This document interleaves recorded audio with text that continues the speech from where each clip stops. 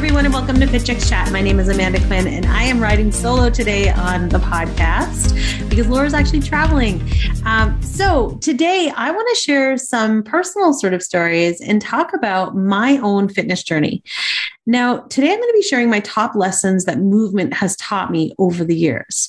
And this is just lessons, not just about my body itself, but in life in general, and how movement attributes to those things and how these kinds of blocks or these situations that I've been up against when it comes to movement has taught me how to deal with other things in my life as well.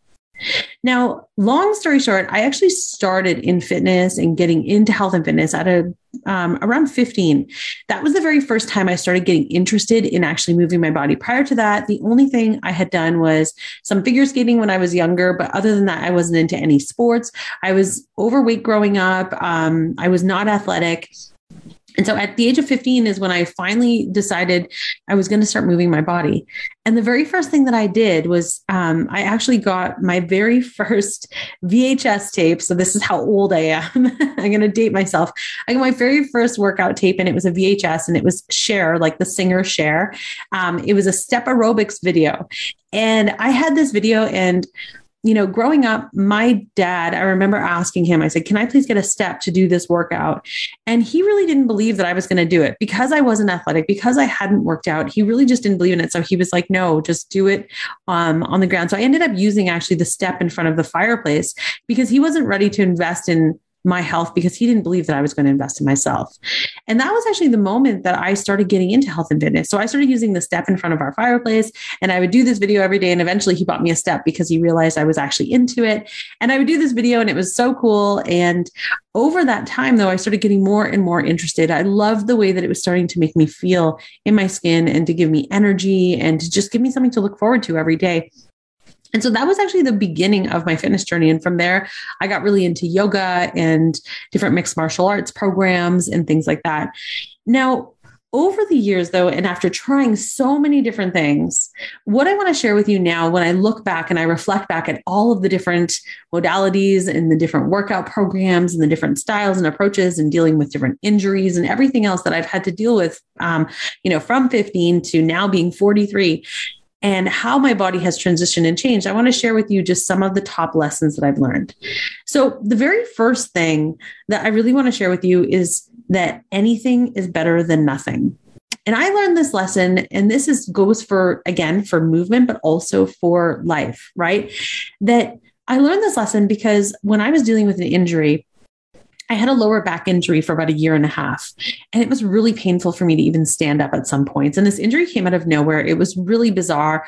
It wasn't as if something happened. It just kind of appeared one day, and my back was really hurting, and I wasn't able to stand up properly for very long periods of time. And what I realized during that time was anything was better than nothing. So even though I wasn't able to do the same style of workout programs that I was accustomed to at that time I was doing a lot of running programs. I was doing a lot of high intensity and a lot of yoga. Instead of doing that, I had to look for different ways to move my body because I knew that the way that it was making me feel internally was that it was making me feel like sad. I was feeling low energy. I was having depression bouts because I was so used to that like runner's high or that endorphins going on in my body. And so I had to figure out a way to move my body, understanding that anything is better than nothing. All effort adds up, right? And again, that goes true for everything in life. When we think about it from that perspective, it's like, even if it's 5 minutes, even if it's, and for me at that time, it was just upper body workouts. I was doing a lot of push-ups, some just against the wall because of the compression in my spine was really hurting. I was doing a lot of like bicep curls and things like that, just smaller things, but just having that extra movement and just having any movement at all was really helping. And again, when you apply that to any part of your life, all effort adds up, right? So even if it's working towards a new job or you're working through school or for our listeners who are working through our certification program and you do just one video or you do one assignment or, you are just, dealing with something personal and you're able to just do one thing a day, all effort will add up. So that is my first lesson that I learned was that anything is better than nothing and all effort adds up.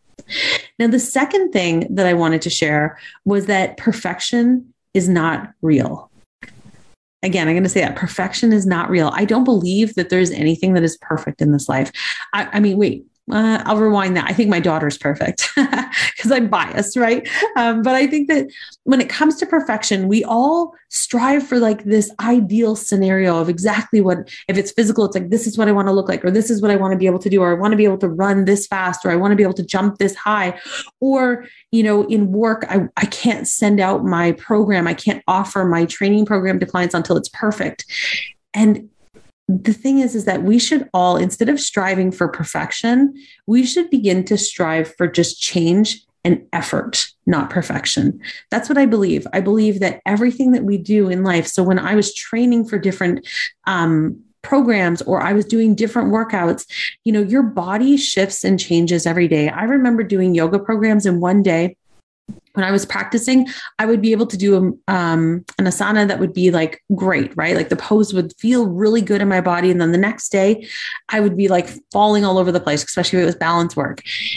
Perfection is not real. You're not going to always be in the same place, and you're never going to attain. If you feel like there's this higher level, it always holds us back from ever just like opening up and letting go and just moving towards change and possibility and what's possible. Because I could tell you that when we hold ourselves back and we say, I'm going to limit myself and I'm not going to do this until this is perfect, or I'm not going to show someone until this is perfect, or I'm not going to run the marathon until I can hit that certain stride or whatever it is, we're always going to continue to never reach that end goal that we desire, right? So instead, just think about it as I'm striving for change, and effort is amazing, and nothing is going to always be perfect, right? Nothing will be perfect.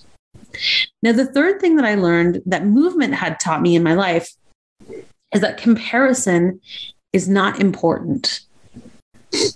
Now, when we think about that in a life lesson, of course, you know, whether it be for movement or whether it be for in life, we sometimes spend so much time comparing ourselves to others, whether it be that they're at a better place physically than you want, or that you want to be. You compare yourself even to your own self. You know, I've seen this so many times with clients where they'll compare where they're at today to where they were at when they were 18. I was at the peak of my health and when I was 18, et cetera, and now I'm 60 and I'm not feeling great about myself. But it's like, you can't compare who you are today to who you are yesterday or who you are tomorrow, right? All we need to worry about is today. And what are we doing today to feel amazing, to be incredible, to show up for ourselves and to take care of ourselves?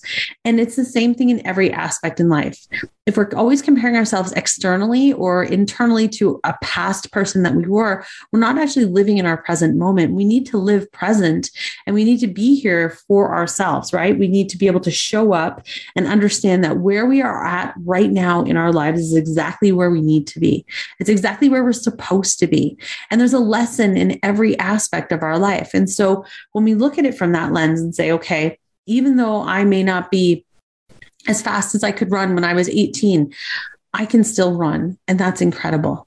And it doesn't worry if I can run faster than my next door neighbor, or if I can run faster than my, sister or whatever. Like, none of that is really important unless you're extremely competitive between the two and you have like a race or a competition set up. But in all reality, you are incredible who you are. And if you are doing things to help improve your health, your life, move yourself forward, and you're putting in what I talked about earlier, that small effort every day towards some goal that you have, that's incredible.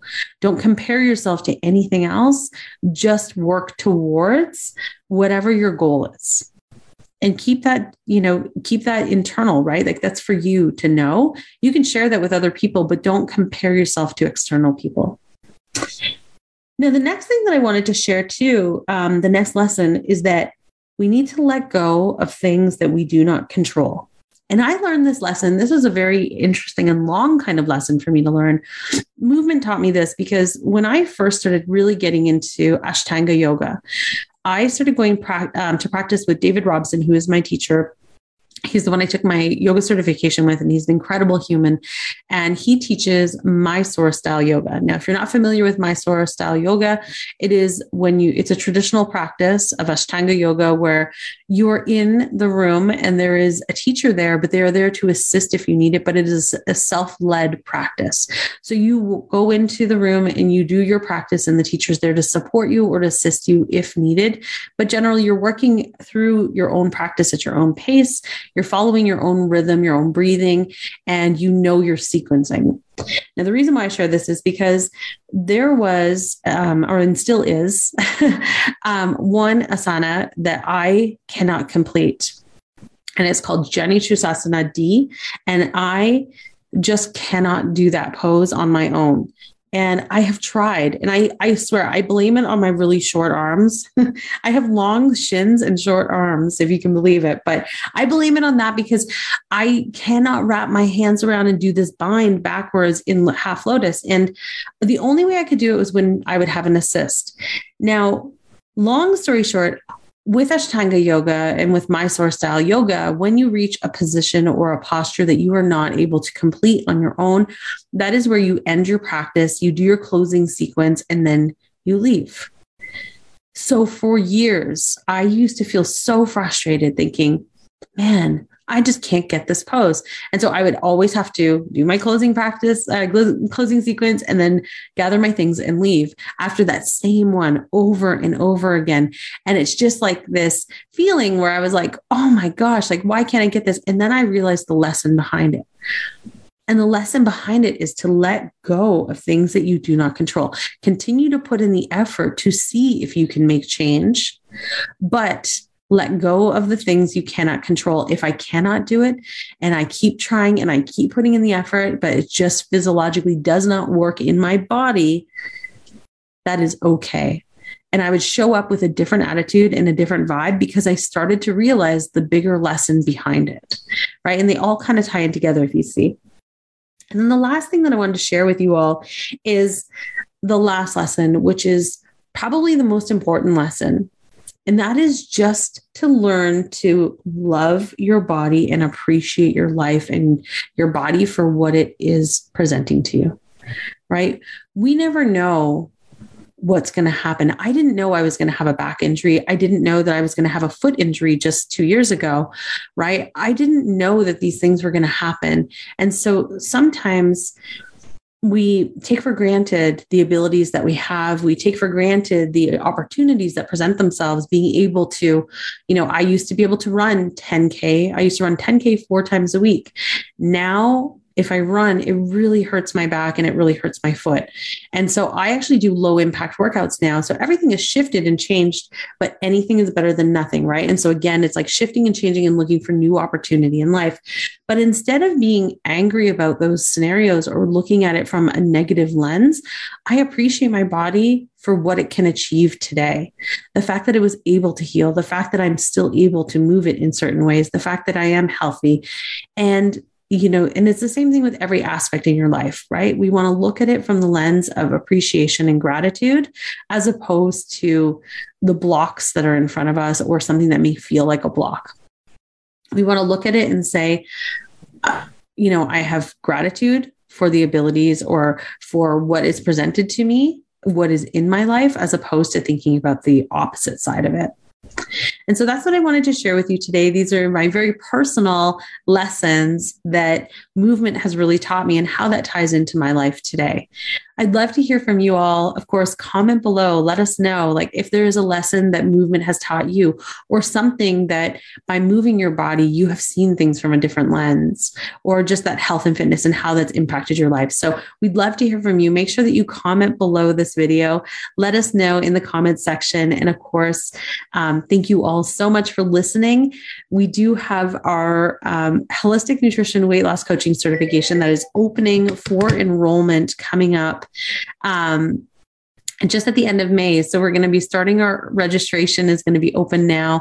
You can go to fitchicksacademy.com to learn more details about the upcoming certification. And of course, if you have any questions at all, make sure that you email us info@fitchicks.ca.